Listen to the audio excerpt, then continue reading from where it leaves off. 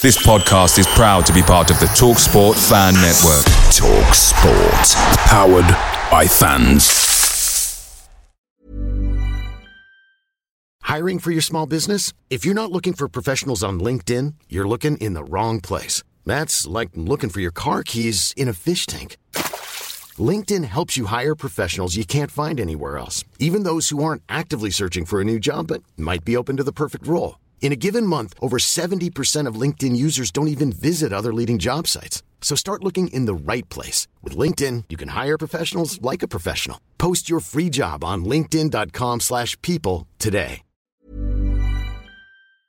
Hey guys, quick thing. The TalkSport Fan Network is proudly supported by McDelivery, bringing you the food you love. McDelivery brings a top-tier lineup of food right to your door. No matter the result, you'll always be winning with McDelivery. So the only question left to say is, are you in? Order now on the McDonald's app and you can get reward points delivered too. So the ordering today means some tasty rewards for tomorrow. Only via app at participating restaurants. 18 plus, rewards registration required. Points only on menu items. Delivery fee and terms apply. See mcdonalds.com.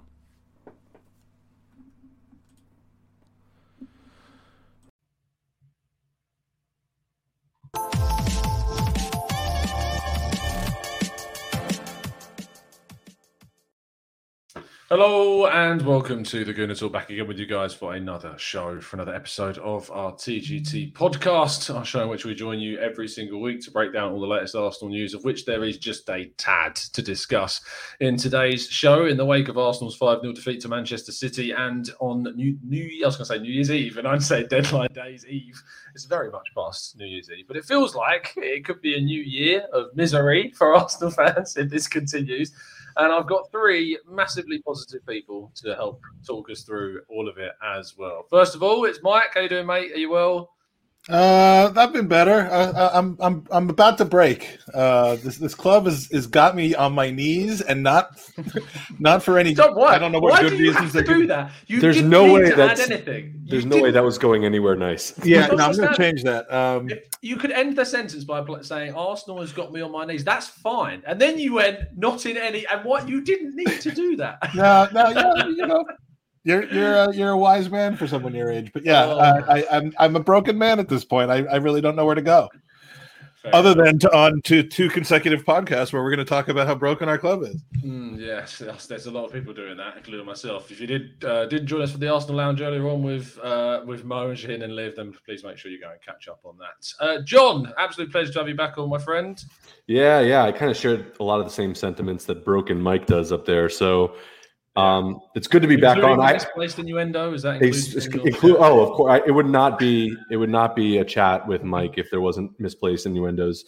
So I'm glad to be here with all you guys. I pointed out earlier, I'm wearing the Arsenal Hull City FA Cup shirt that we had, that the Miami Arsenal supporters group made back in the day, and we were so excited when we won that. And little did we know that it was the beginning of the end. I was going to say, did you wear that in like celebration of the start of the decline, the main decline? I feel like that. It seemed like it was supposed to be the turning point. The trophy drought was over, and I'm sure we'll get into it. It has not been so great ever since then. So no. And finally, the bastion of positivity himself. It's Drew. How you doing, mate? Are you well? I'm good, thanks, buddy. Good to be on, even though it's like dire. But yeah, you would begging to come on this show. You were desperate to be on it. I certainly was. And we're going to go mad on a lot of topics for the next 90 minutes or so. So please do make sure you drop a like on the video if you haven't already. Please make sure you go follow those beautiful people as well. And we'll be very, I'm sure, happy to answer. Drew, especially, will be happy to answer all of your questions. And we'll get to some of those towards the end of the podcast in our Q&A section, or as we like to call them, specifically and exclusively, user questions. We'll be looking forward to go to that. Very exclusive. Very exclusive. We pay the rights and everything. Anyway, let's go through and as we always do to start off our podcast, get your raw reaction. We'll go in reverse order. Drew, can I have your raw reaction to Arsenal 0, Manchester City 5? I mean, I don't know if I have one. Do you know what I mean? Like, what am I don't think anyone's already losing it. I don't think there's anything to say really. It's just other than the fact that Luke at Yama kind of put it best. It's none of us expected. Same thing with Chelsea to go and beat City. It's the manner in which we lost. For me, that's it. And I had a lot of people in the post match saying like, "Oh, well, City decimated everybody. You shouldn't be surprised." It's like, well, I don't care what anybody else does when they play City. They care about what we do when we play City. And yeah, I didn't expect us to win, but I didn't think we were going to lose 5-0 either. And even when we go down a man, there's so many instances, and I tweeted this, there's so many instances in football where sides go down a man and they become even harder to break down. We become easier every time.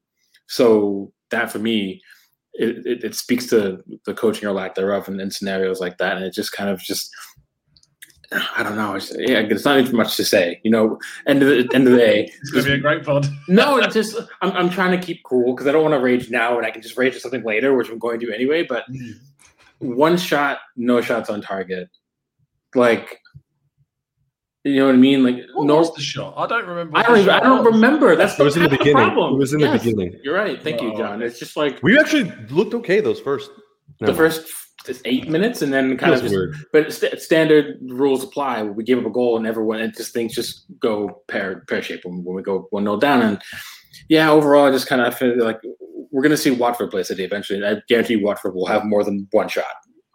So it's just like at the end of it's inexcusable for me. And I finally got to the point where I was just like, you know what, like. And I had that poll I put out, and I thank you guys for voting on it when you did, was what the line was for Arteta if things don't get better, when and if should he be sacked. And for me, it's got to be sooner rather than later. If things don't improve rapidly and over the next 2 matches, it's hard to see where things come back from. And it's okay to admit that the whatever the long-term goal under Arteta was that we were hoping, it's okay to admit it didn't work. But the sooner you admit it and you move on from it, the better, rather than just letting things persist until it becomes so absolutely desperate that we're then panicking again, similarly to how we did with Emery. And that's, for me, is like, if you don't learn your lesson the first time and you keep making the same mistake twice, you kind of almost get what you deserve. So I'll just leave it there for now. But John. I mean, it's so weird to even like consider this match as something that you can actually come up with any kind of reasonable reason for why any of it happened.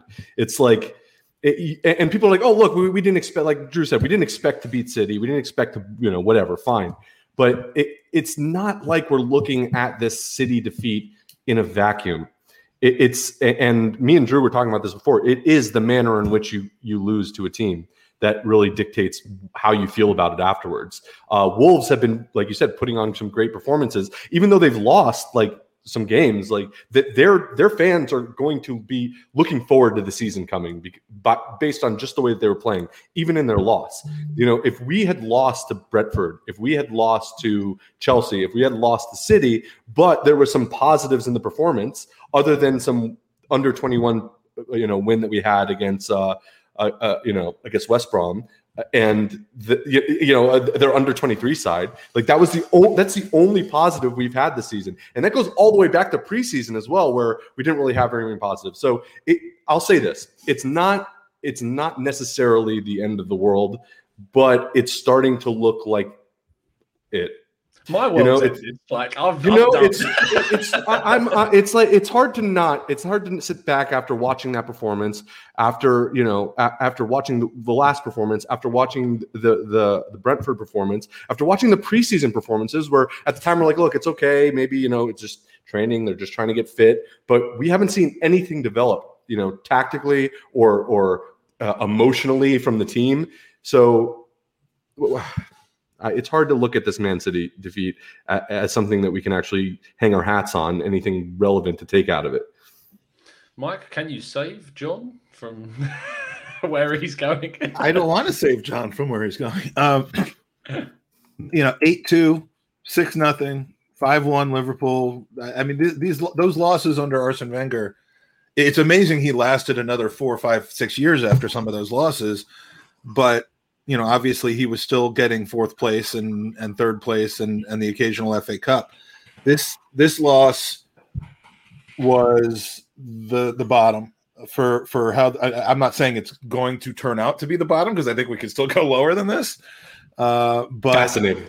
But it's the point at which you just see everyone running around like headless chickens, having absolutely no idea. And the players that mean the most, the players that are supposed to be the Arteta backing, future-looking, mature, beyond their age folks, are starting to be the ones who are getting into verbal rows with Arteta on the sideline, who are getting shouted at, who are getting blamed.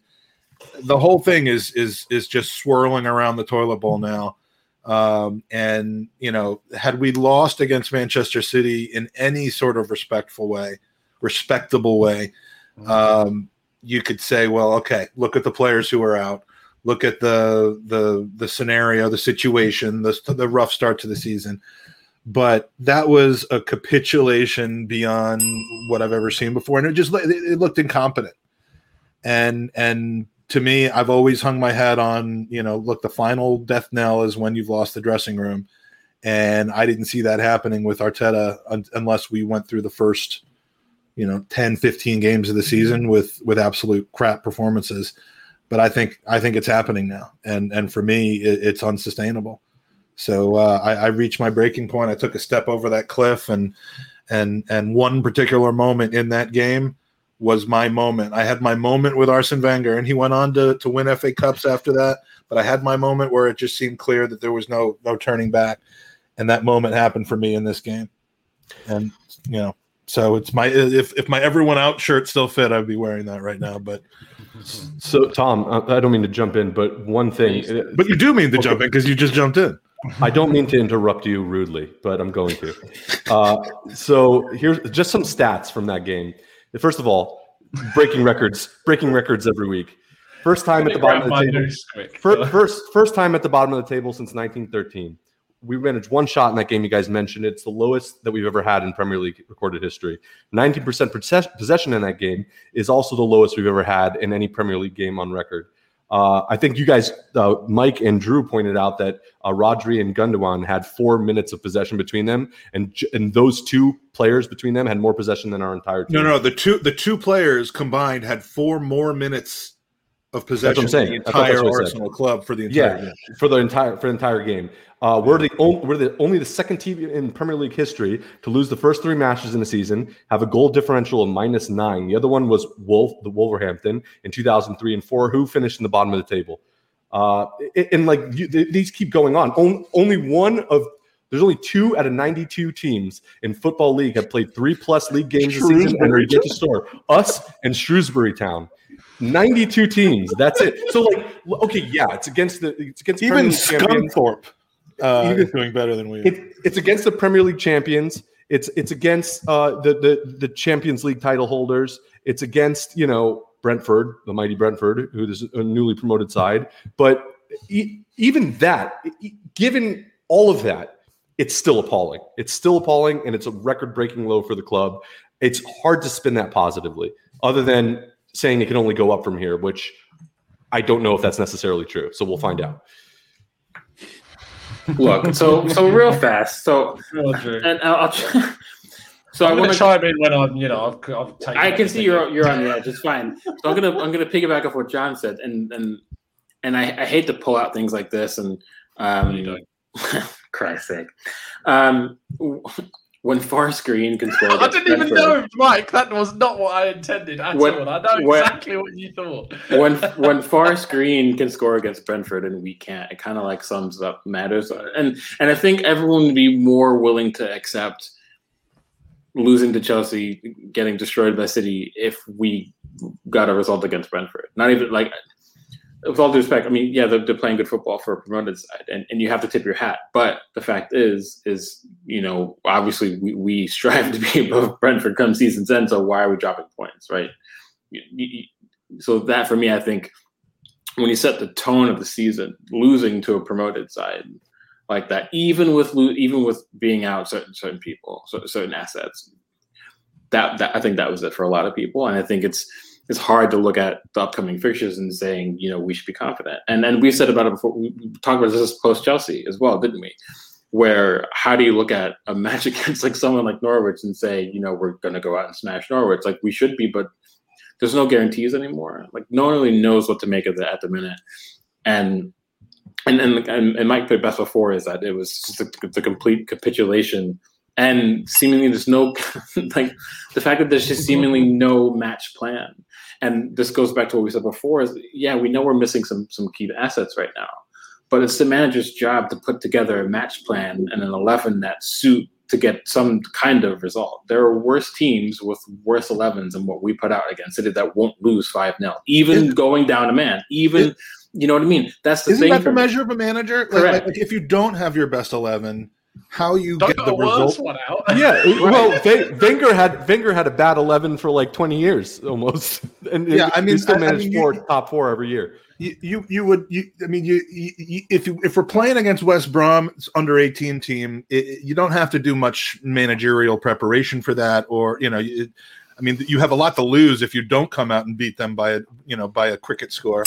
But yeah, you pretty much can expect to. But it's in the games where you don't have everything at your disposal, where you see the measure of a man manager, you see the measure of a leader, and we saw negative of that, if that's possible, in this Manchester City game. And it was against a team that he knows how they play. It's about a team that he has more knowledge about than any other team in the entire English football pyramid, including his own, apparently. And he still just had no clue what the personnel he put out there were not well suited to what he needed to do. They clearly didn't know what they were supposed to be doing once they were out there. And, there's just, I think almost any Premier League manager with any Premier League experience or even championship experience could have handled that situation better than Arteta. And, this plays right into the hands of the people who have been saying, I told you all along, but so be it, man. Look, my personal therapeutic emotional state is such that I need to be able to try to find a bright path in situations, and at least root for what I want to have happen rather than root for what I think is going to happen when it's not good. But that's why I'm broken now, because I just don't see a path. I don't see anything positive to take out. No, and real fast, I'm sorry again, Tom, but the issue for me is like, you know what you should be doing. We all can sit here and say, when you go down a man, what the first thing you do is you make yourself more compact, you frustrate them, and then you try to, even if you have to play hit and hope, long balls, direct. Minimum, you bring on a centre midfielder. Correct. Right. You don't have to be a seasoned manager to know that that's how you operate things when you go down the man, right? And my issue, and I kept there, like, it's probably the first time I didn't even get angry at what I was watching, because I was sitting there just kind of baffled by it. It's like, despite being down a man, despite being absolutely dominated, despite creating nothing, we still decided to still try to play possession football down a man against one of the most press accelerant and press resistant sides you'll find in Europe. Of course, we only got one shot the whole match because we didn't tweak things. And that goes again back to Arteta not being willing to do what it takes to tweak things given your situation. When things change, he doesn't change. And that's the chief complaint about Arsene Wenger in the final years, was that we didn't address things as needed on the pitch when the situation changed, right? That's the big issue for me. The biggest issue now is that it's showing a lot of naivety that he should have looked back and said, well, this has happened before. Why would I do it again? And he was a part of that when it happened. He was literally a player here when that happened at the club. He witnessed it firsthand as a player, and now he's doing it again as a manager. And for me, what else? There's more to say. You know what I mean? Like Mike, I just at that point, it's what the fuck. Excuse me. I think he's trying to do what Pep did with City when he first came. Remember, he was really trying to implement the playing from the back, and and everyone was getting on his case because it wasn't working out at first, but he was just stuck to his guns and he did it. And that's what he saw, maybe at City, and how Pep kind of sticks to his tactics and deals with it. That's fine when you have a side as deep and talented as City does. Correct. You have the ability to do that. You have the privilege to be able to, make it work with these talented players like De Bruyne and all these incredible playmakers that he had there, as well as a solid back line and a goalkeeper in Ederson who can put the ball in a dime from his net. And, and I'm 100% in agreement with you, Drew. He's not in that position with Arsenal. It's the opposite right now. He needs to tinker. He needs to figure out what works, and he needs to adapt. And he can't rely on just, browbeating this team into doing it again and again and trying to fit a square, with peg into a round hole, whatever it is. That's the biggest sign, John, is the fact that you can't be the third game of a new Premier League season and be tinkering. It's unacceptable that is the situation that we find ourselves. That's what this preseason's for. But we didn't really know what the heck he was doing in preseason. That was one of the things. So, but yeah, I agree. The third game of the season, you should pretty much have a good idea of what you're doing, and that's where the notion of the opponents that we played comes into play here. That obviously you're playing some difficult opponents. It might not be easy to get everything straight right away. There's no breathing room and especially like Drew pointed out, losing to Brentford was a lot of pressure on Arteta, which is why we said it was extremely important to get a result out of that game, and we didn't at all. So I think that more importantly than Chelsea and City was getting, like Drew said, getting a result of that first game. Absolutely, it was. But the problem is, John, is that we are seeing the same mistakes that we saw at the end of last season bleed into the new one, whereby we can't see a system. We're seeing worse problems now. It's arguably worse. It's definitely worse. Yeah, the whole concept of having a talented assistant coach take his first job with a team, you normally see that, and again, this is hindsight that plays into the hands of the haters, but you normally see that for a club where they've exceeded their expectations in large part because you see this in American sports, you see this in other sports where the protege comes and coaches, but that's not the protege from a team that has worldly spoils that where maybe Arteta's skills came from managing the players that he managed at Man City and not from his own ideas. I mean, I hate the whole narrative about how he just put out cones for Pep, but could it? I think it was in hindsight a very big mistake to entrust him with this club. And there's two things. One, and you brought up North American sports is different because you can go with like a McVay like St. Louis did, but it's more forgiving if he has a poor first season because there's no relegation. You'll get a first round draft pick out of it. That's really high, and you can go again and you can rebuild from there. So that's the first thing. And the second thing is, I mentioned this in the Yama chat that or did I put it into our WhatsApp? I can't remember, but there's a difference between being one of a few authoritative figures on someone's staff and by comparison being the authoritative figure as the manager. And I don't think Arteta is ready for that aspect at a club of this size. But who does that fall on? That falls on the KSC and the ownership. And sure, I'm not blaming Arteta for that. Yeah, I'm just saying I think he's out of his depth. No, but it's interesting because I remember, I think you did bring it up in our chat. And what I was saying was the problem my theory on the problem with KSC, and we can, go down that rabbit hole as much as we can. But the problem is that I don't think they know what a good job is supposed to be. You see, with Wenger, it was just kind of like, you deal with it. You're doing a good job. The money's coming in. We're staying above ground. You're getting top four. You're making the Champions League. You're winning some cups here and there. So it was like, whatever. That they have some sense of that being all right. And they know that that's not good enough or that's good enough. So if we can do that again, but when that doesn't work, when there's some issue that we need to fix, they don't know how to fix that. I don't think. And if you look at the transition that we've had since Wenger left, with Emery coming in and out, with this Raul, Sven Mislintat kind of crazy crap that was going on, there hasn't been stability at Arsenal. And then you have COVID, which is another thing. And we can add all these little factors into why this ownership group is not good for these kind of situations. They don't have the control over this club that and guess what? It was born out of Wenger being so good at what he did for a very long time. They didn't really have to deal with any of that. Wenger kind of ran the show. Now that's gone, they need to figure out what the hell to do to fix this. And I don't think, and Stan's not doing anything. He doesn't give a crap. It's Josh. It's on Josh. And Josh doesn't know. And Josh does not. I don't think he knows what he's doing. Josh doesn't have a. Josh doesn't have a. Very, very quick. He's probably like, "What? Can someone explain offsides to me?" That's like, Ted Lasso. He thinks he has a clue because of what he's done with his not other franchises, but with his franchises in the United States. I mean, you could tell. Again, me for the 97,000th time talking about this interview that we had with him in Denver a couple years ago, but you could tell that his mindset was, we're trying to do the same thing. We know it's a little bit different, but we still think the philosophies of hiring young Moneyball and my great team of people next to me and Unai and Raul and all these people that are the future of Arsenal are going to get us there. And he just doesn't. He has no idea the depth that he's in this sport as an owner.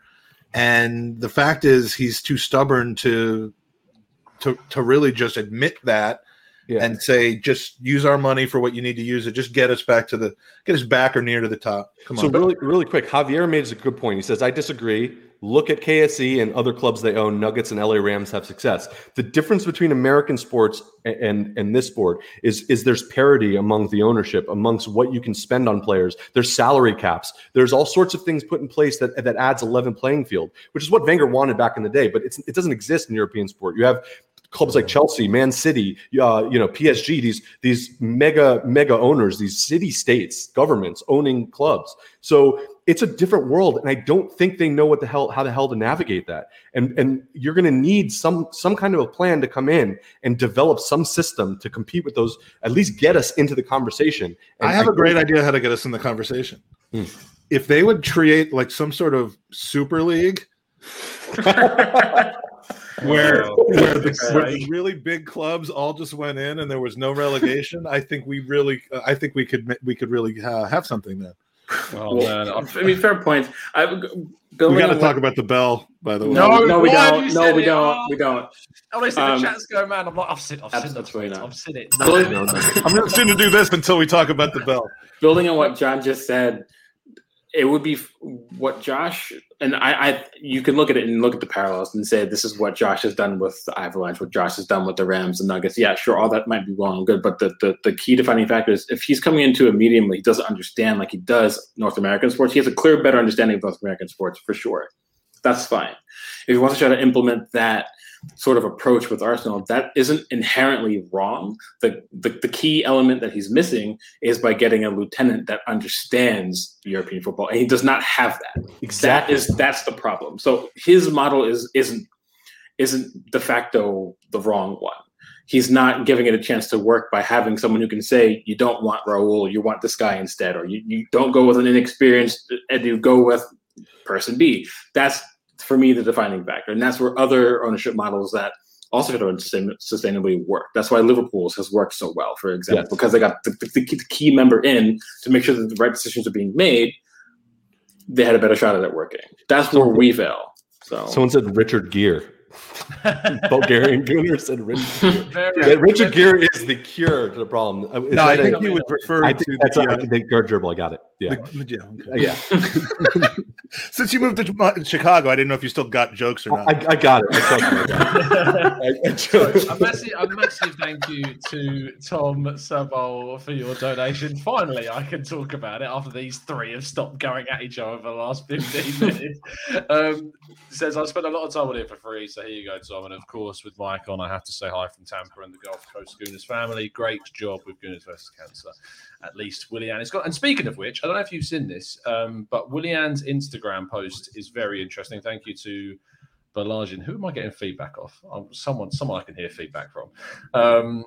Balaji sent me a tweet. He's one of our fantastic members. He says, Willian says, I would like to thank Arsenal for the opportunity that they have given me and for the warm welcome received by everybody at the club. Unfortunately, things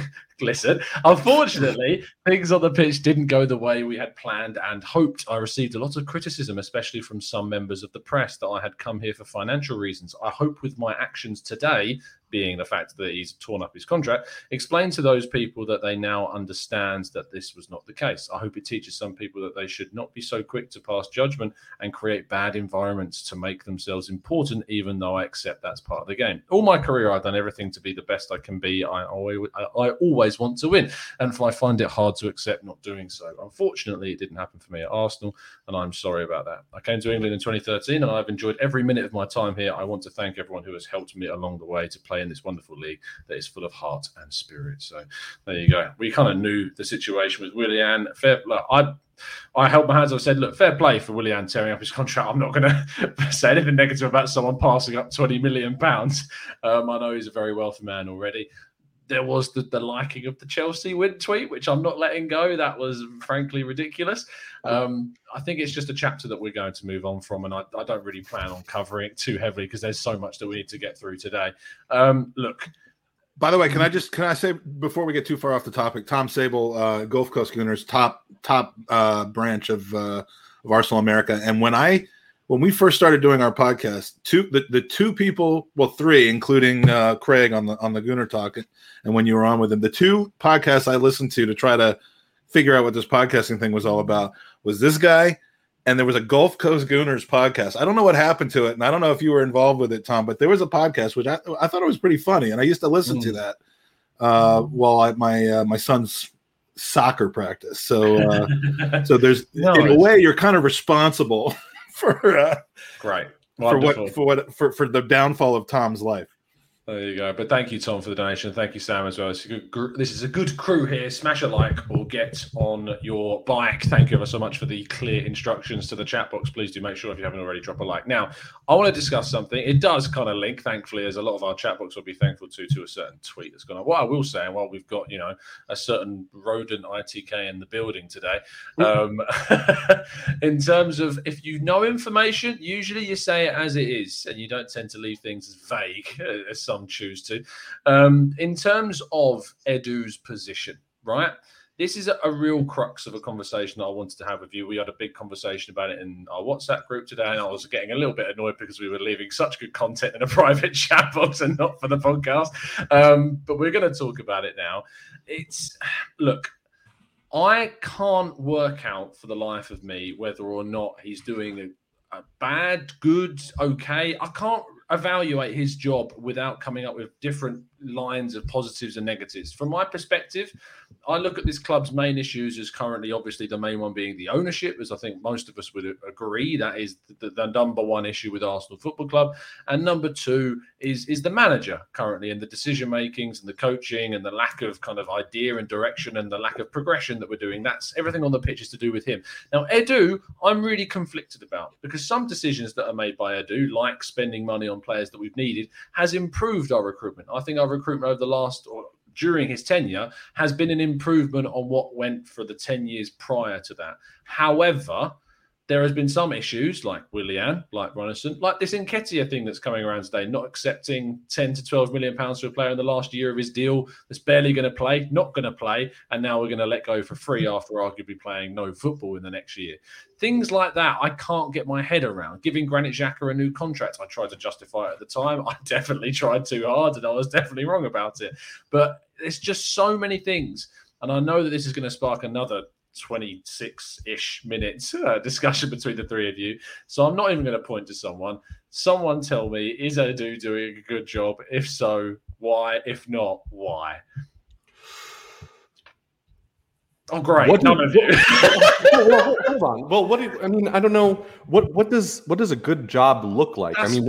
That's what I'm saying. It's the hard. Liverpool, Leicester. The difficulty is that we're not. Whatever plan is. Let's just assume, for argument's sake, that Edu has a plan and that he has enacted it from a strategic recruitment standpoint to perfection. This is exactly what he wanted. It was logical. It made sense. He identified these players that we needed, and let's just say, for argument's sake, we got them all. That's just one step of this. What we see on the field is not the result of a cohesive plan that I can say, and I hope not, because if this is what the plan was, then I think everyone needs to lose their job over this. So, how can we plan? How can we plan around a recruitment strategy when there are so many personal issues that seem to keep getting in the way? I mean, the Mainsley situation has nothing to do with Edu. It has everything to do with Mikel Arteta and Mainsley. Saliba's situation has something to do with Edu, I would argue. The way that was handled, the way they failed to get him a loan deal, the way they kind of who brought in Willian, right? But what's the reason that he needed to go on loan? It's the relationship. Arteta weren't going to play him. Yeah. Well, it's the relationship that apparently never existed between him and Arteta. Again, I'm not placing blame all on Arteta, because I think Saliba holds some of the blame in that situation. I think Mainsley holds some of the blame in his situation. I think Guendouzi holds a lot of the blame in his situation. But those aren't necessarily Edu things. Those are, the issues with Ozil. I mean, they're all kind of the relationship, and Arteta seems to really either you're all in with him or you're all out with him. Yeah. And when you're all in with him, like Granit Xhaka, you can get a stupid red card and get patted on the ass on your way out, which was my moment that I was referring to. That was it. Well, do you remember when Edu came in, though? Because when Edu came in, I remember there being specific lines of dialogue that said Edu's job is to drive the philosophy of where this club is going. The way what does that mean? That's a bullshit. It's like that's something the Bell would say. Yeah, what does that mean? Like the philosophy of the club. What is our philosophy? The issue is there is no philosophy, and that's the first problem. Exactly. And I think, and we've talked about this before on other shows in the group, like on Twitter, like. Multiple people have made reference to it, is no one has a clue on how to define the club right now. And if we can't say that, then by default, Edu's failed at his job. Given what Tom just said, given the initial dialogue behind his remit, he's already failed in this task. Irrespective of what's going on with transfers or how we've handled Guendouzi and Saliba, all that kind of stuff. For base value, Edu has already failed. Because man makes a mean steak, though. Clearly he does. Multiple. And sometimes they levitate. Without any knowledge.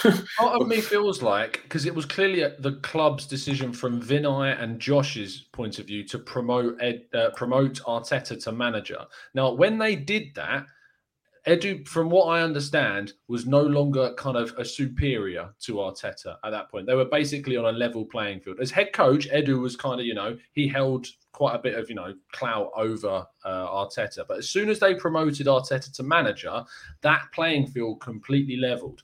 So that you remember, like, when decisions were made around players that we would sign, and Edu would turn around and be like, no, we're not going for him, we're going to go for this person, and so on.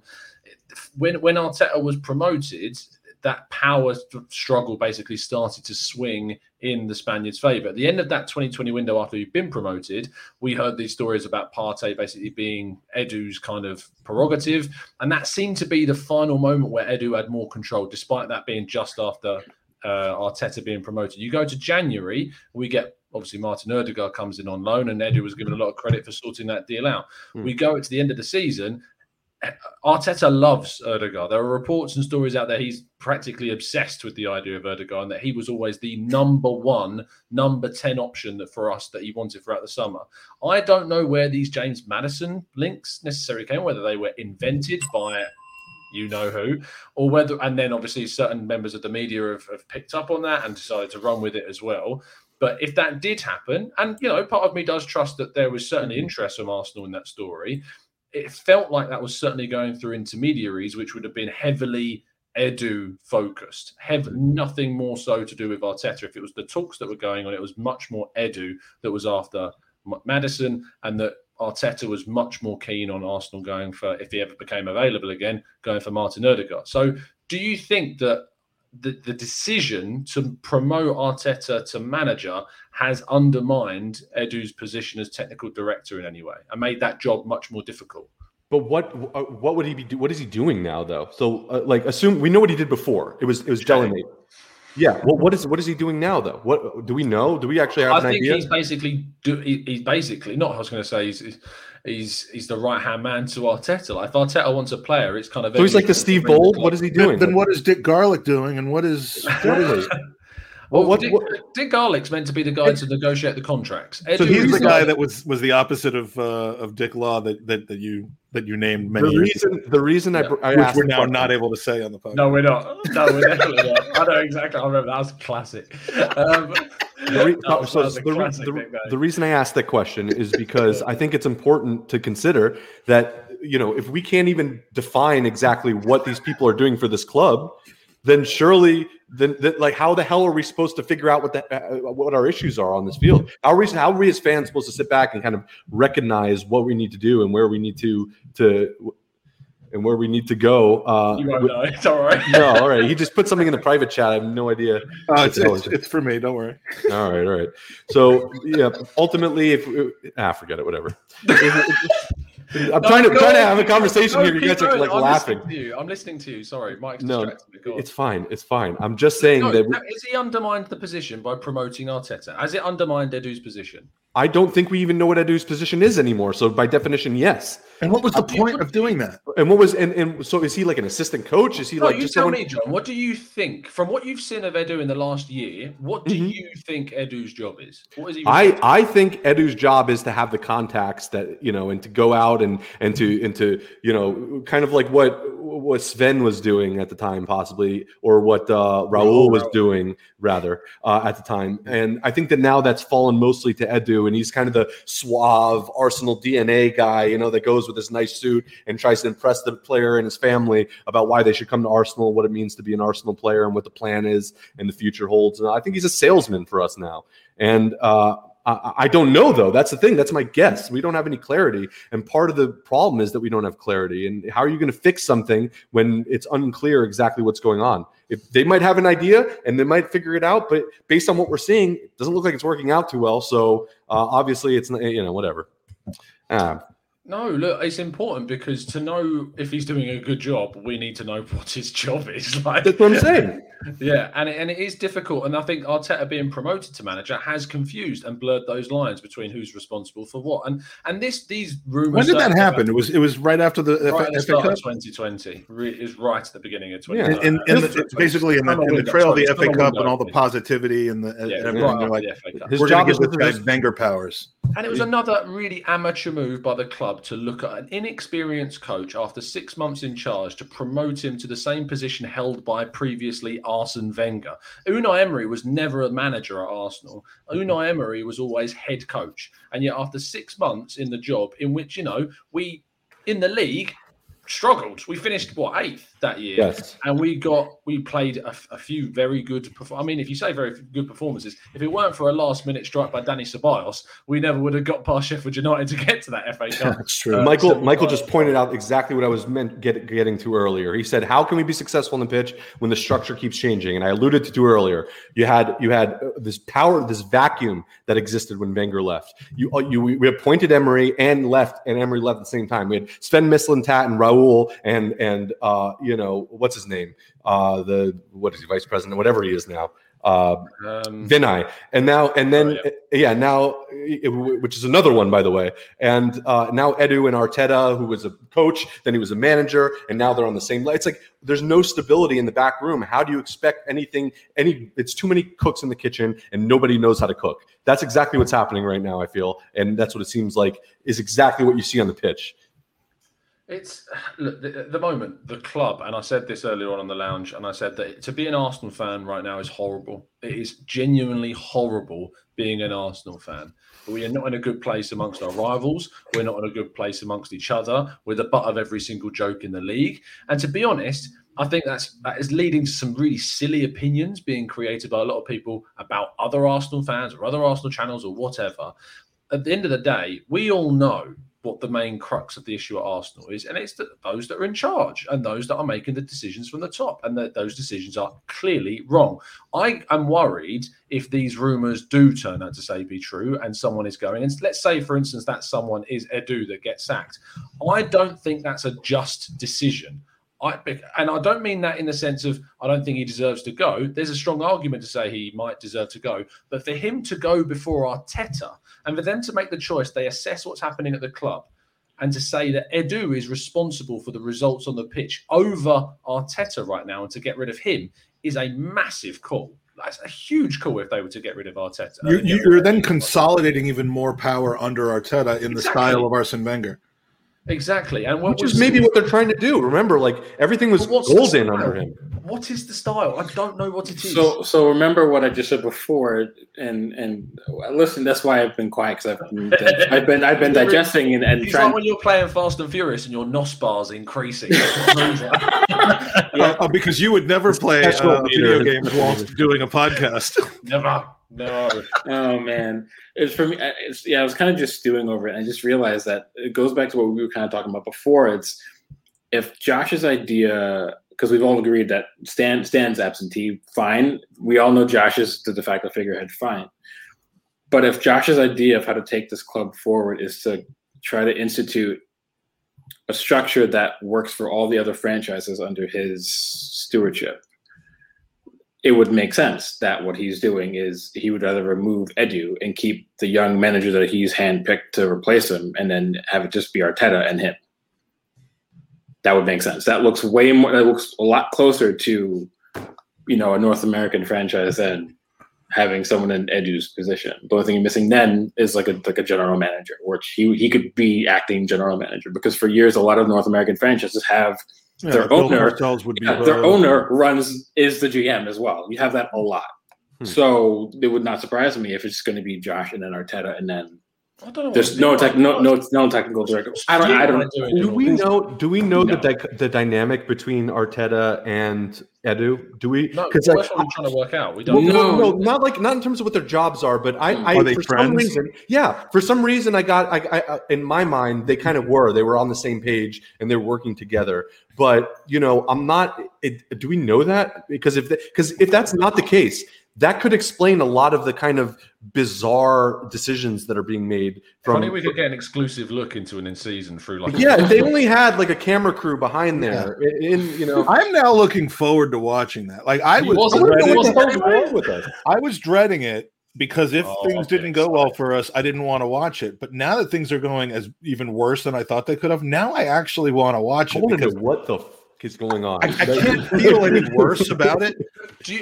That's the thing, is that we don't know if it will, because we know that Arsenal have editorial say. Can you imagine it comes out and it's like it paints like a just completely bizarre. It's like a bizarro picture. We're winning the league. It's like a North Korean Amazon.com version. You have like Aubameyang like crip walking in the dressing room and Lambo shopping. Look, they'll just like brutally Photoshop stuff to make it look like everyone's happy. They'll put like a smile on somebody's face. We're like holding an FA Cup even though we didn't win it or something. Arteta's delivering his tactics and they just bleep all of it out. Or like it cut to it and it clearly is just like him talking to an empty room, and then pans to a shot of the room where everyone's kind of like, yeah, I get it. He's doing his tactic, and then it goes to the whole team dancing after they won the FA Cup, and then make it look like that's how they're receiving the tactics. Anyway, look, we've got 15 minutes left, and then we're going to go through your user questions and get as many of those as we feasibly can into our time that's got left as Drew attacks the chat box. No. I just it's funny though. We didn't really ever actually answer the question overall. Is there an answer for a question? No, I don't think, and that's the thing. I don't think there is, but this will kind of circle. So I wanted to touch something real fast. Everyone's saying, "Oh, go get Overmars, bring him in," and I'm sitting there just like. And I just shake my head because everyone just looks at the fact that it's great that he's iconic for the club. So by default, you hope he understands a bit better. We thought that about Edu, and look how that's potentially worked out in the first place. But that's irrespective of that. There's a real difference about Overmars doing his job at an institution like Ajax that have been run the exact same way for the last 60 plus years, that are incredibly well run, that are the top club in the Netherlands, that have top billing on everything, that at worst case scenario finish second at any given season, but really they're supposed to be winning the league every year. It's a very different job running that club than it is running an Arsenal that has no bounded institution that he can fall back on to say, this is what we are, and we've been this way for however many years, and now I know what I have to do. It's not the same job. Neither it is for any other manager coming in. Different is better. That's the crux of it. I don't think that they can fix it. I think that I don't think this ownership group has the capability to fix this. No, they don't. And it's the point of saying that you can change as many pieces of the machine as you like. But if the plug's pulled out, it's not going to work. Right. And that's the issue with it right now, is that, Drew, what you're saying about Overmars is spot on. It's the same thing about Rangnick and what he did at RB Leipzig. It's a different project. It's a different process. Let's use that word.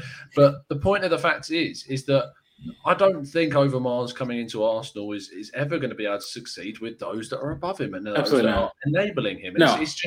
It's ridiculous. And so, at what point do you then have that same vision of, say, Edu, which is what we've talked about ages, is that I don't know whether the criticism of Edu, which is a person who is shrouded in a lot more mystery than, say, Arteta. Like every week we see the workings of Arteta's outcomes because it happens on the pitch, his selection, his style, the results on the pitch. Edu is different because you don't know what's necessarily going on as much with him other than the signings that we make. And even then, that's, very much still leaning more towards Arteta now. And remember that Edu was brought in on top of still having Raul there. Raul. I mean, he wasn't meant to replace Raul. He was kind of the Sven replacement, really. Wasn't he more, in a way, more than anything else, but definitely not from a scouting background, other than his contacts in South America that were pointed to. So, I mean, there was even more of a clutter. Then there was this cull, and we're right back where we began. And then also Ajax don't scout through a system like Stat DNA, which we're clearly keeping. So that at no aspect of what we are at the minute fits anybody you're going to throw out there right now. Are we keeping that? Because we just got the lady who was in charge of it at the club. Yeah, we are still keeping it. We're still keeping it. No, what I'm just saying is we just let her go. So that's another. The lady in charge of it is gone. So as of last week, we were keeping it. Now we might not be. I don't know. You don't know. None of us know. So. That's half the problem. But that's the thing. Yes. And okay, let's say we are keeping it. We don't even know how we're going to be using it from going forward. Clearly, the way it's been used in this plan that they have is not the right way because they fired the person in charge of it. So. Edu said, didn't he? He wants to go down a stat-driven approach. We've just hired 3 scouts this summer. We've been doing a stat-driven approach. After sacking 50 of them. Yeah, it's like, oh man, this club in itself is a contradiction of it. Like, it just continuously contradicts. Maybe that's the plan. Maybe they just want to get everyone so desensitized and confused over what's going on that any positive is wow, how did this happen? This is it's great. Working with me because at this point, I don't care anymore. It's not that I don't care anymore. I care a lot, but you're numb. You're absolutely numb. I am numb. See, I didn't feel that. I'm completely. I missed that. Can you do it again?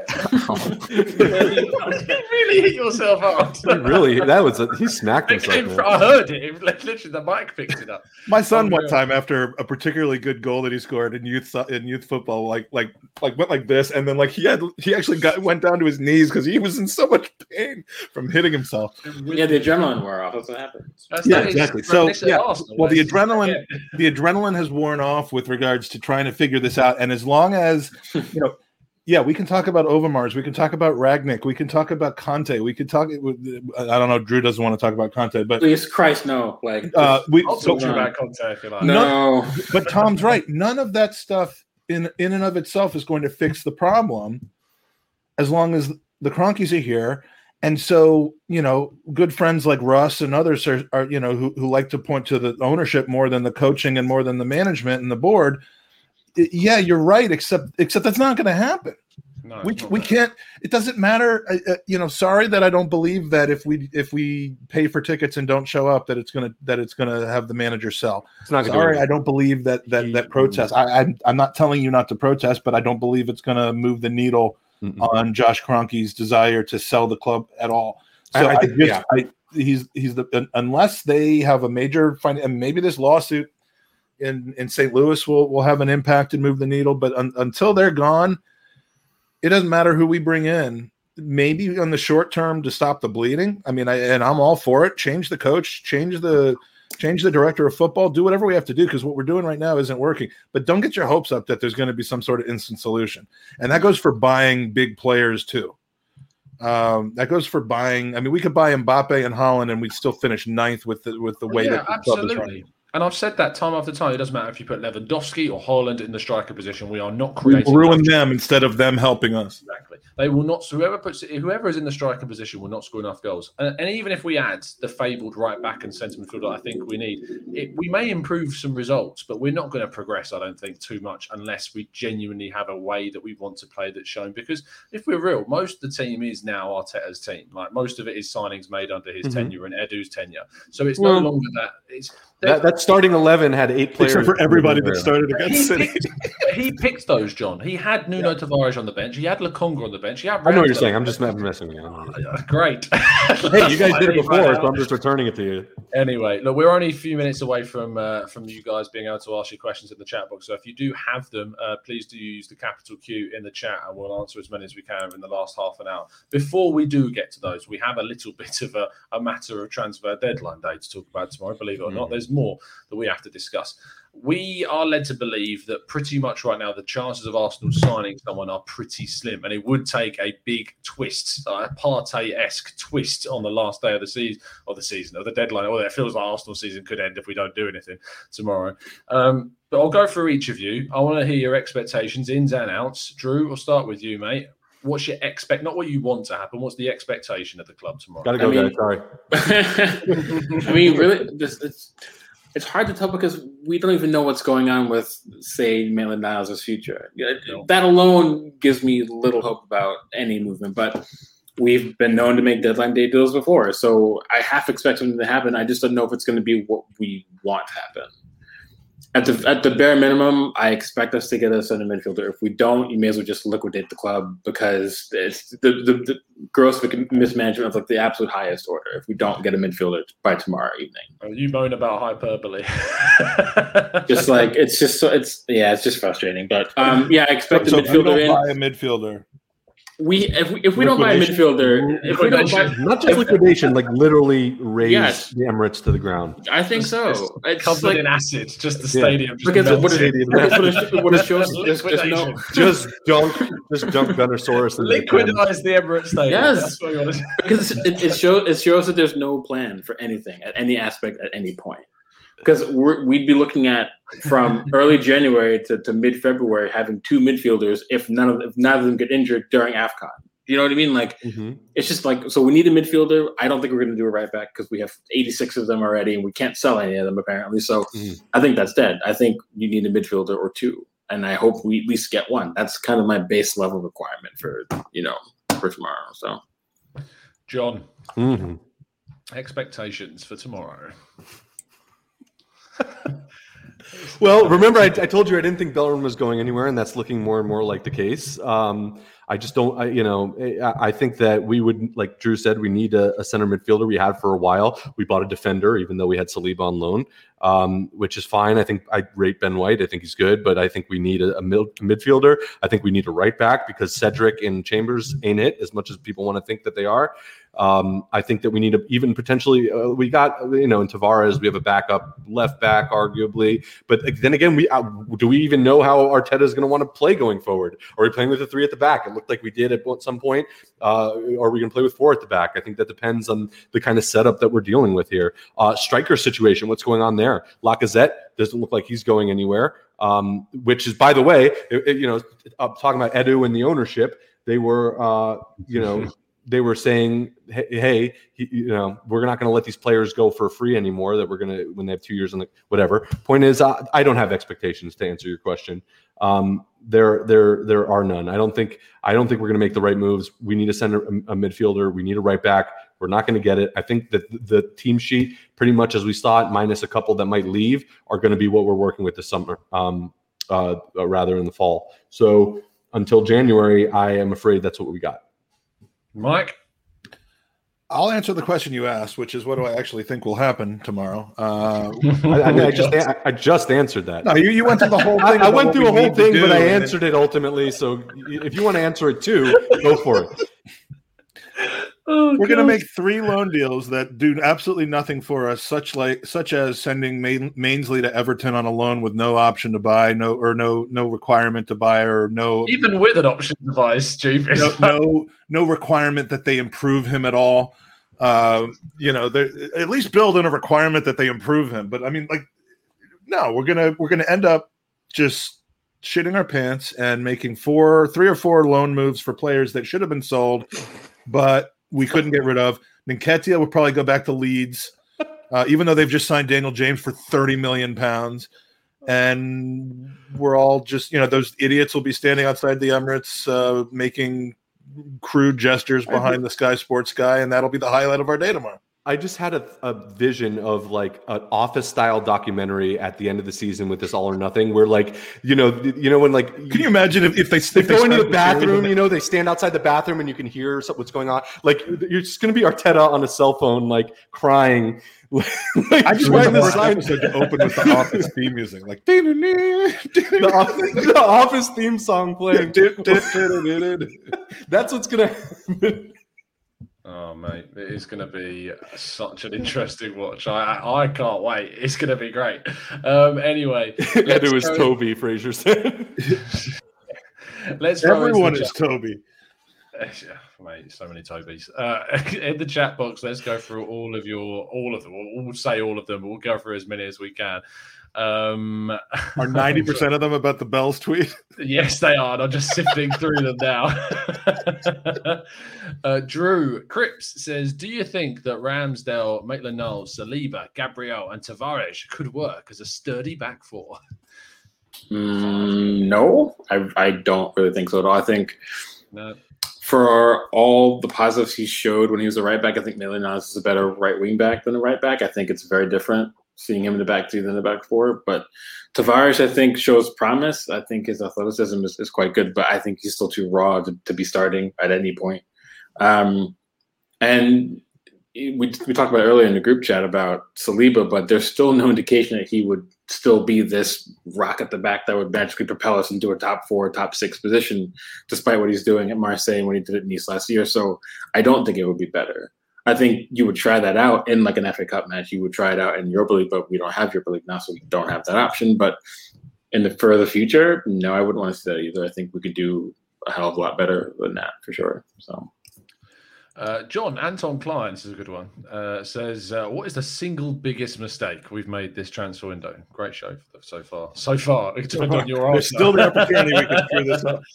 Yeah. I honestly think that as much as I like the contract extension for Xhaka, and I've been a big proponent of the guy, I think that the lack of a midfield signing, if it doesn't happen, is the biggest mistake that we've made. I'm happy with Odegaard and all that, but in terms of that holding kind of midfield position, the fact that if we don't strengthen that, and if we don't strengthen it and instead gave Xhaka an extension like he had, maybe a year or something, but like this is a long-term deal for the guy. And as much as I rate him, I don't know if I think that was a big mistake. And when I say rate him, you know what I mean. You know my thoughts on Xhaka. Yeah, they're ready? wrong. Can I throw it? Yes, probably. It says, people saying owners are backing Arteta with 130 million, but how can they truly back him if the club is self-sustaining and the money coming from the club is from itself? Mike, what do you think about that? Well, look, I mean, people talk about the owners spending money, but if the club is self-sustaining, that the club can be self-sustaining and spend big money on transfers when we're a profitable club, as we were up until about 2 seasons ago. Now that we're running a deficit, now that our income for COVID reasons and for us being absolute pants and pony reasons and not getting television money that people in 4th place and 3rd place in European competitions get, them spending this kind of money is actually coming from ownership. There's a rule. Well, there used to be a rule in FFP that you couldn't lose more than a certain amount over 3 years to keep clubs from running at a deficit that was mostly from player transfers, and we're actually entering that kind of territory right now. If our net spend ends up being, because we can't sell players, if it ends up being well over £100 million, and on top of that, from non-player trading, we end up losing 30, 40, 50, 60 million pounds. You can't say that they didn't spend money. Our owners have never been against spending money on players. This isn't the first transfer window that we spent money where it was needed and been not afraid to plunk maybe even too much money down for certain players like Ben White and Pepe and Ramsdale. That's never been the issue. It's been the wisdom of how they do that and basically how they manage the players already on the payroll. And so, yeah, I think he's being backed. I think they're getting the new players that they wanted. I think Arteta's probably. I don't think Arteta's said, "Hey, I want to go get Basuma or Camavinga or Locatelli or any of these people." And the issue has been that the ownership is like, no, we'd prefer to haggle over £8 million or £4 million with Granit Xhaka and then end up giving him the money instead of Roma. I don't think that's the conversation that was having. So I think he's been backed. I just don't know that they've just mismanaged the relationships and the contracts. So we're ending up with people on this team who are crying out on social media to leave and aren't going to be given their wish. So, I agree. I mean, the Maitland-Niles tweet is just, look, it's just another day at Arsenal for me. It's just another incident. Like, I don't agree with him doing it, but I mean, it's not new, is it? It's not surprising. So it's what it is. Divian says, would it be really bad if Josh is the sort of general manager? It's his money, and maybe that persuades him to spend more of it, Drew. I'm looking at your face. Yeah, I mean, it wouldn't be bad because he'd be coming into an arena that he just doesn't have the knowledge base that he has a history with, that he does in the U.S. I don't think he could do that job. Being a GM type is hard enough. Without understanding the kind of markets you're working with, the kind of the players, every facet of it, I think it would be an absolute disaster. And my worry is that's how, if we were to sack Edu, I could see us it just being him and then Arteta. I could actually see us not going out and getting a director of football, for example, or a technical director. When you have owners that are the GM, there's a couple examples in U.S. sports to look at.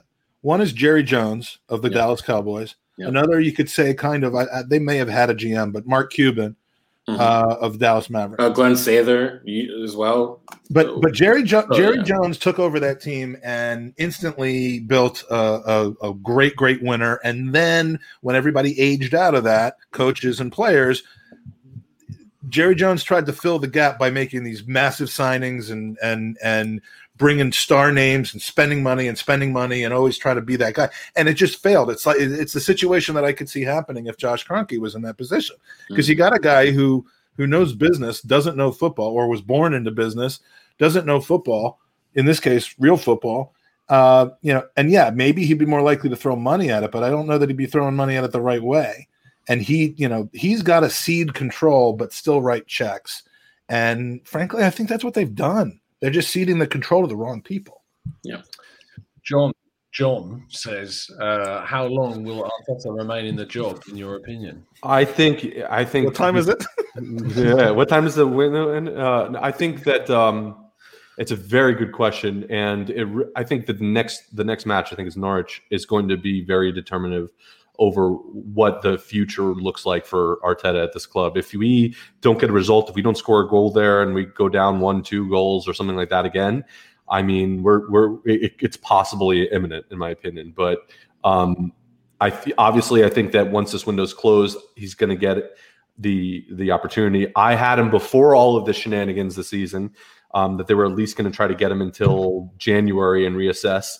But I think with these, and we knew, we were on the podcast, and I said these first 3-4 games are going to be extremely important for him. If he doesn't do well, the pressure is going to start building, and we're at that point where it's almost at a breaking point for Arteta, I think. And if there isn't a microscope on him from up above, there's going to need to be very soon, and there very well may be in the next match. We'll see. I still have the hot take that I don't think it matters where we are in the league. I don't think he's going anywhere. I really can't see him getting rid of him, to be honest. But we'll see. You don't think if we actually drop points or lose to Norwich and Burnley, you don't think you think he's still out the and then's the derby. If we beat Norwich and Burnley and then don't show up at the derby, many people would say that should be his head. I don't think that it would be. But if we get 2 points or less out of those 3 games, it's bad. It's got to be the Monday. It's got to be the day after the derby. It's got to be the day like before. Do you know what I mean? Like it should be, but that would be the. I mean, if our ownership actually understood what the derby meant, he should be sacked before the press conference after the game if that's what happens. But what argument is Arteta giving them now for why he should keep his job? Like, what does he do? What is he showing them? He'll be saying that I haven't got my players, and that we were against Man City and Chelsea, and that we've got Partey, Gabriel, White, all of them are out. Lacazette and Aubameyang weren't available for Brentford. That's what he'll say. So, but then you only have that argument. You only have that argument until that's I'm not saying that. I'm telling you what I think he was going to say. Yeah, you only have that. You only have that argument until you don't anymore, and then fine. Yeah. Maybe that's so. To answer the question, how long will Arteta remain in the job? I think until that T gets crossed. Once he has his players back and he loses that excuse, they say, "Where the hell is this team going?" Hopefully, if they're competent, and if he doesn't have an answer, then you got to let him go.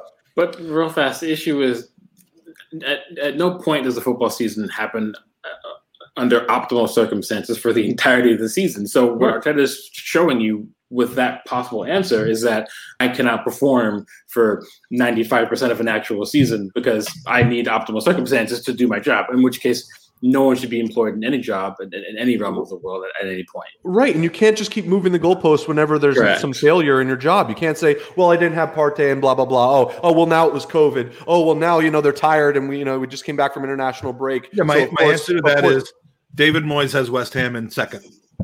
That's, that would be my answer to that question. And David Moyes had West Ham finish ahead of us last season and got United in Europe and in the Europa League with a squad, which is good, but on paper it's not better than Arsenal. So they just know what they're about. Jesse Lingard. Correct. He has a Jesse Lingard argument, and he has a system that fits the players. It's been simplified to maximize their best players. Look at what it was with Mikel Antonio, who 3-4 years ago no one would have taken a punt on him, and now he's arguably one of the best center forwards England has out of a group of however many. Jamaica has Drew, because he could be. That's true. I think he now. He has nationality. He has declared, hasn't he? Yeah. So. Oh, did he? Okay, well, there you go. But either way, sure, but look what he's done with that, just as an example. And they keep buying players that fit Moyes' system as well. So clearly they're being more well run. So yeah, I think, as John said, you can't keep moving the goalposts to, well, I need this to succeed. Well, eventually you might get there, but you still have to do something when you don't have the best case scenario. That's like saying that generals in the armed forces can only do their job as generals when everything's at max capacity. Well, they probably shouldn't be generals. You know what I mean? Like, it's nonsense. So, yeah. Oh, here's a fun one. Mike Poria says, why did Arteta let Saliba go when we definitely had a lot of problems in defence? Is he really worse than Marie or Holding? I don't think that the Saliba issues come down to talent as much as they'd like to talk about. I think it comes down to personality, maturity, lack thereof. Clearly, he's talented enough. Again, he's made what, a team of the week along with Guendouzi in Ligue 1. Of course, that happened this week. Of course. It's almost like the entirety of France is just like getting back at us for not having like the French core anymore, and they just want to stick the needle. But I mean, he's talented. Premier League's not the same as Ligue 1, so there's a lot of, but clearly he should be at a level where at least we can be bringing him up and having him as a third or fourth choice rather than what we have now, and that just tells me that there has to have been some issues. I mean, we've seen evidence of his immaturity from a few years ago. I don't know that you can hold that against somebody for the rest of their lives. But I just think that more behind the scenes happened probably between him and Arteta, but that's happened with enough different people now that you have to start looking at Arteta. Because it's happened with Guendouzi, and Guendouzi seems like a bit of a punk to me. So like I can see that happening. It seemingly has happened with Mainsley, where now he's suddenly decided that he wants to play fullback, but yet he's being thrown on in the 71st minute of a game that's been lost by that point, which is almost worse than not putting him in the game at all, as far as showing the guy some respect. So there's just a lot of personality clashes here. And Arteta seems to be the common denominator for them, and he's just not putting up with it. So, Saliba's not gone yet, but he's not coming back as long as Arteta's here. No. I mean, I was thinking while you were talking about Saliba thing and the French team of the week, just to kind of sum up for Arsenal fans the last 72 hours of what's happened at Arsenal.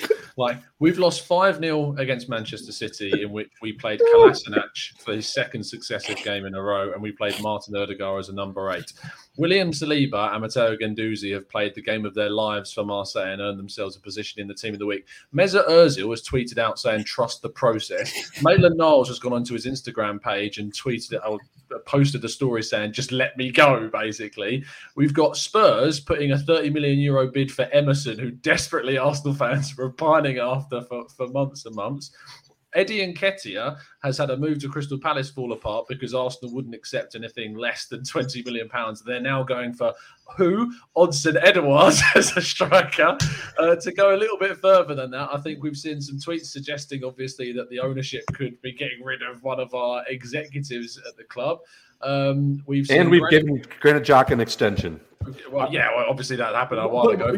But honestly, like it's almost sent off. It's a red card. Yeah, we gave him an extension. He got padded on the ass. This padding on the ass, is that part of like the add-ons? Yeah, I think that was part of his. That was part of his contract. So, maybe that removes some. And it's all being documented on camera. But here's the funniest part about all of this. We started Kolasinac for 2 games in a row. That a guy that we couldn't want further away from the club, and apparently now he'll be the captain for the Norwich game. Probably. We also have the perfect meme now with Pablo Mari and Arteta. So I love that meme. The funniest part about this is that if you were to come up with if you were Kroenke, and you were like, I want to start acting as though in a way that pisses the fans off in the most highest possible sense and in the most succinct, perfect way. He's doing a great job. He's doing I couldn't think of anything better to do to piss the fans off more than the actions. It's almost like literally, do you remember?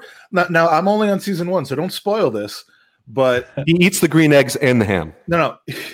He's literally doing what the owner of AFC Richmond wanted to do when she took over the club, which is just to ruin it from within by doing the most inept things. Yeah. Except it seems as though everything is coming together in the most wonderful way for them, though. And Arsenal, it's just literally doing exactly what I forget what her name is now, but the yeah, it's like it's almost like it's really interesting. I was trying to think what else could have been. The only other thing I think that would have been bad is if they announced like a Willian contract extension. Oh, yeah, I was just about to say that. So that's the only good thing the best thing that's happening at Arsenal right now is that our worst player actually decided to leave.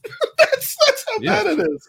It decided to terminate his contract. That's the best thing that we've done so far, I feel like. Masterclass from Edu and from Dick. It's impressive. It's impressive, really. From VC.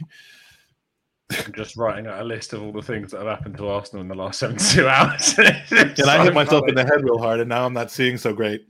Oh man, yeah. You know what's funny, real fast? Before we go to the next question, I was talking to Josh at Yama. He said that he literally sat there and was thinking that this has got to be like a piss take from Edu and Arteta. Like it has to be intentionally bad at this point for reasons that we don't, for what John is saying. And I sat there and I was just like, you know what? I can't argue with that. If it's like April 1st, it's going to be like, we were just kidding. If it's gotten to the point where people are sitting here legitimately considering the fact that this could just be like some massive inside job by 2 people and we've been like completely had, then you know we're in the bad spell at the minute. So I mean, it honestly, there's as much evidence to say that this is purposeful than that it's incompetence. Because incompetent, like if you're bad at something, you do the same thing 10 times. You're going to accidentally do it right one of those 10 times. Yeah, and we're not seeing that with Arsenal right now. They're not getting anything right. I was just waiting. I think at any level, the real evidence would have been if Arteta came after that match and said, I don't know. I think we really had him for most of the match. I think that they put in, there's a lot of passion. There's a lot of passion and fight. The better team lost today. That would have. This is just a bad simulation. That's what we're in, guys. And if anyone, and I think the chat knows the tone of the 4 of us well enough. If anyone thinks that we think this is funny, please don't mistake my. We're laughing because we're just laughing. We're going to collectively just. This is gallows humor. Don't mistake the gallows humor and the laughing so you don't cry type of situation, because that is all I have at this point. Arsenalistically, because what's the alternative? What, we just start shouting and abusing the players? And that's the thing. Like I literally and I mentioned this to a couple people. I want to do a podcast where and not in any kind of a piss take kind of format. I want to get a licensed therapist or psychologist who happens to know football. Like sorry, this is where we're at, and it's not necessarily. I want to do that because I honestly don't know how to process a lot of this stuff. So I'm, I mean, look, I have a family, I have a life, I have a career, I have friends.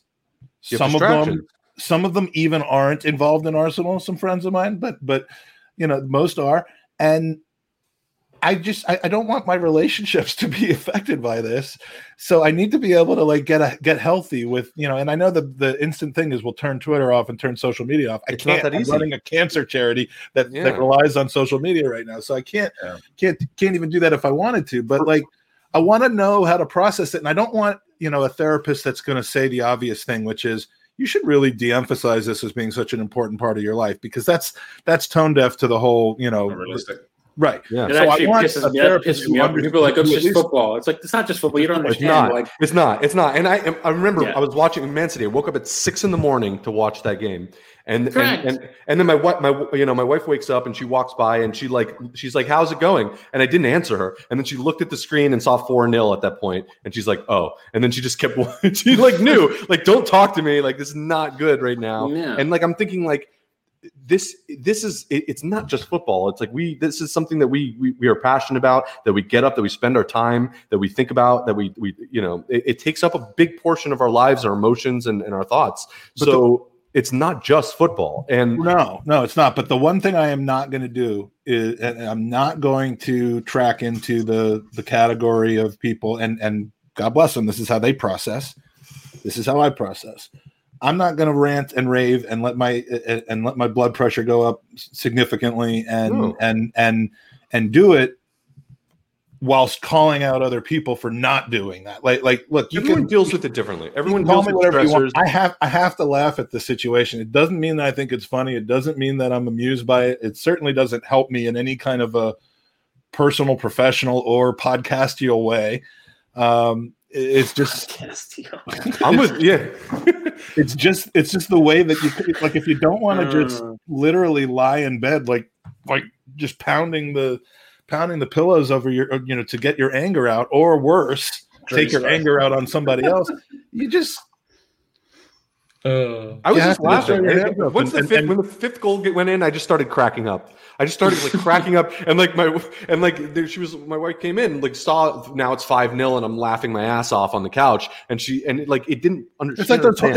I mean, God forbid, it's like those homeless people on the street who are just laughing hysterically, and you're like, what are they laughing at so much? Yeah, and it's just because I mean, I'm not comparing our situation to the plight. I was wondering where you're going with this. Home and their family, but not yet anyway.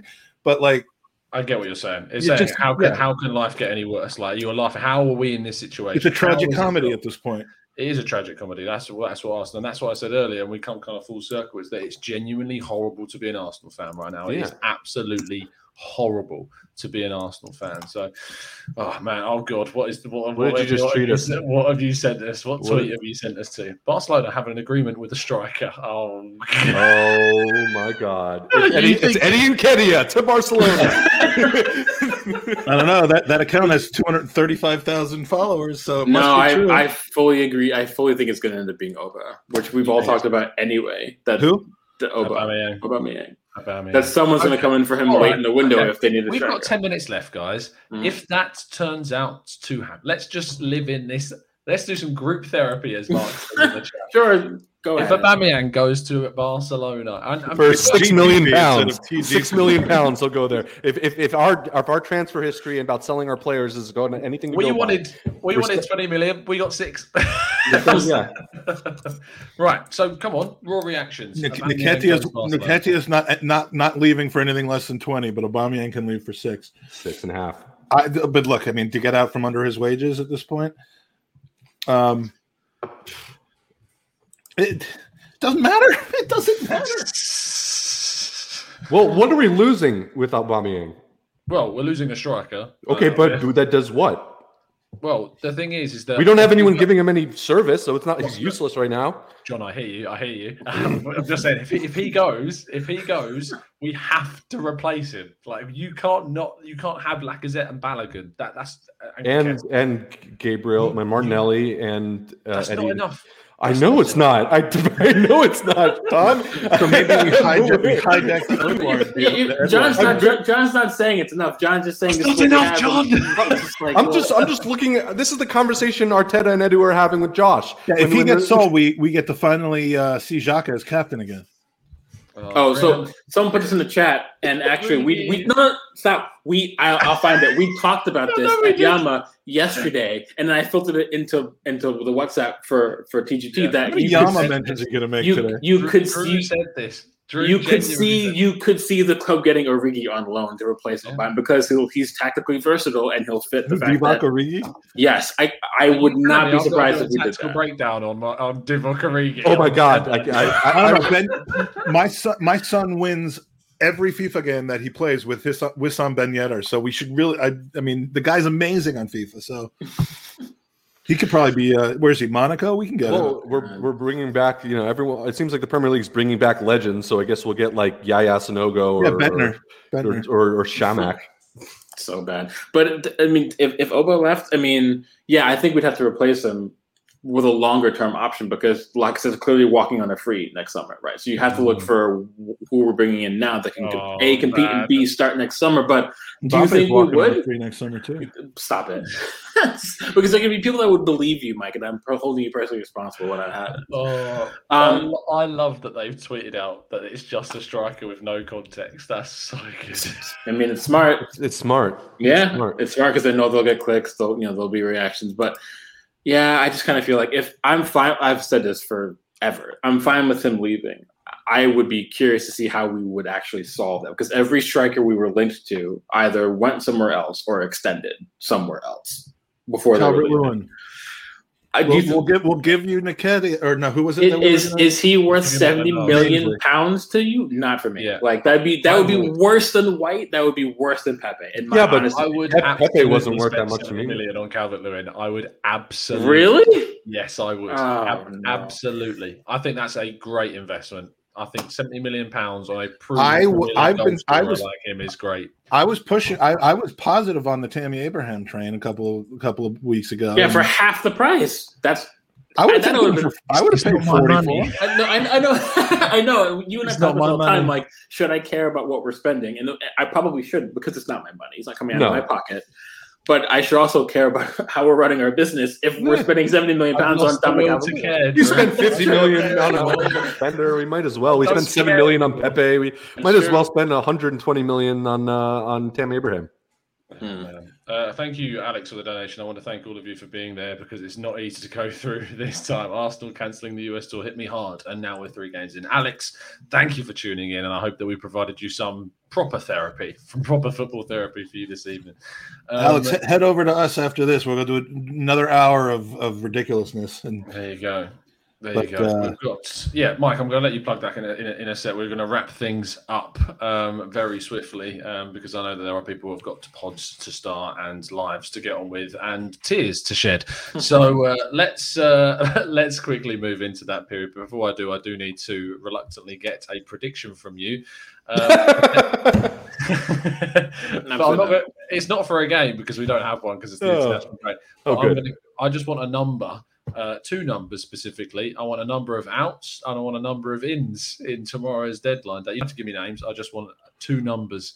I'm gonna vent for a little bit more so you've got some time to think about it just while you're thinking about your predictions. Let's go to in the chat box. Aditya says DCL scores goals for 1 season and everyone is like, he's top class. I don't even understand. I think it's been a lot longer than just 1 season, but Mark says, you think Edu could convince Messi to hand in a transfer request? Cub says DCL just pulled out of the England squad with an injury. Maybe there really is a transfer on the horizon. I mean, that would be hilarious if that was the case, but I very much doubt it. Benjamin says, need at least 4 more ins and all Deadwoods out. 0 and 0, says the Arsenal Misfit. 2 ins and 4 outs, says MIL, and 3 out, 1 in, says Alex. Okay, let's get your predictions. Mike, we'll start with you. How many in, how many out, and plug your show? 1 kind of surprising yet relatively unimpressive in, and 3 underwhelming outs. Loans. And then, in about 3 minutes, we're getting started over at the Gooners podcast. We got Sophie coming on. We have Ryan Rocastle coming on. Owen and I will be there. And And vote for Tom and vote for Gooners versus Cancer at the for the FCAs. We're sending out tweets at the Gooners Pod and at Gooners v Cancer. But we want to go to a banquet where we both get to celebrate each other's successes. Yeah, just for a really cheap price. Half a bottle of wine is included. Honestly, oh man, I don't care if I get with it or not. I'm criticizing that. That's a joke. In terms of what is it? I forgot what I was asking you to do. Predictions, ins and outs. Johns, thank you so much, mate, for coming on. And ins and out prediction. Yeah. Thanks for having me on. It's been nice and cathartic, which I feel like we've said that about podcasts we've been on way too often. We shouldn't need catharsis 24/7 with this club, but that's what being an Arsenal fan appears to be from now on. So, and has been for a while. So here we are. Ins and outs. I don't think we're getting anyone in. Maybe one, and it'll be like some deadline day thing, just like I guess Arteta was, when he was signed here. So I would say 3 out and none in, maybe one. Fair enough. I love that confidence, covering all bases. Drew, thanks. How's that all bases? Maybe we'll get someone in. Maybe it was a very Bell-esque prediction. Yeah. My file is not closed. God willing. Go on, Drew. We're about to see a man actually break right here. No. The file always gets me. Every time he tweets it, I laugh every single time it's tweeted. I can't. Anyway, it's imagining like a genuine filing cabinet. That's what I mean. He takes out. He starts flipping through. It's like wait, hold on. Let me look for Ozil. It's just so bad. I think we'll do 2 out. I'll even name them. I think Maitland-Niles will go, and I think Nketiah will go. In who even knows?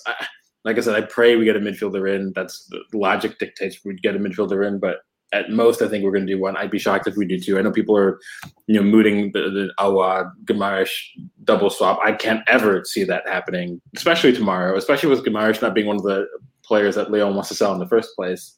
So yeah, that's what I'll go. We're 1 and 2 out. So, and thanks for having me as always, of course. Hold on. Barca are looking at a new number 9 to be signed before the end of the market. Fab. Oh, big Fab twin. There you go. They're going to get Dominic Calvert-Lewin. They're not going to get Nketiah on loan with an option of £50 million. Raul says, Wolves in Renato Sanchez on loan. Please show Edu and Arteta the door. Man, I'm not even keen on it. I mean, if you want to get a player that's going to play your 5 games a season and spend the rest on the injury table. Well, it's not just that. It's just the Joris Mendes connection, clearly. So we already have a player like that with Partey. Right. I'm very conscious that Mike needs to run off for his podcast, so I'm going to let him do that. Thank you so much, to the Gooners Pod. Thank you, Tom, for having us. No worries, bro. Looking forward to the wedding. Yes, all 3 of you are coming. The live podcast from the wedding.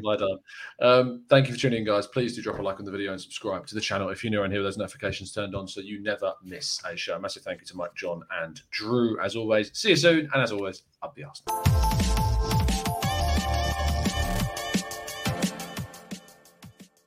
It's the 90-plus minute. All your mates around, and you've got a McNuggets share box ready to go, and you know a late winner's coming. Your mate's already got booked for a double dipping, and you steal the last nugget, snatching all 3 points. Perfection. Order now on the McDonald's app for your McDelivery. You in? At participating restaurants 18+, serving times, delivery fee and terms apply. See mcdonalds.com.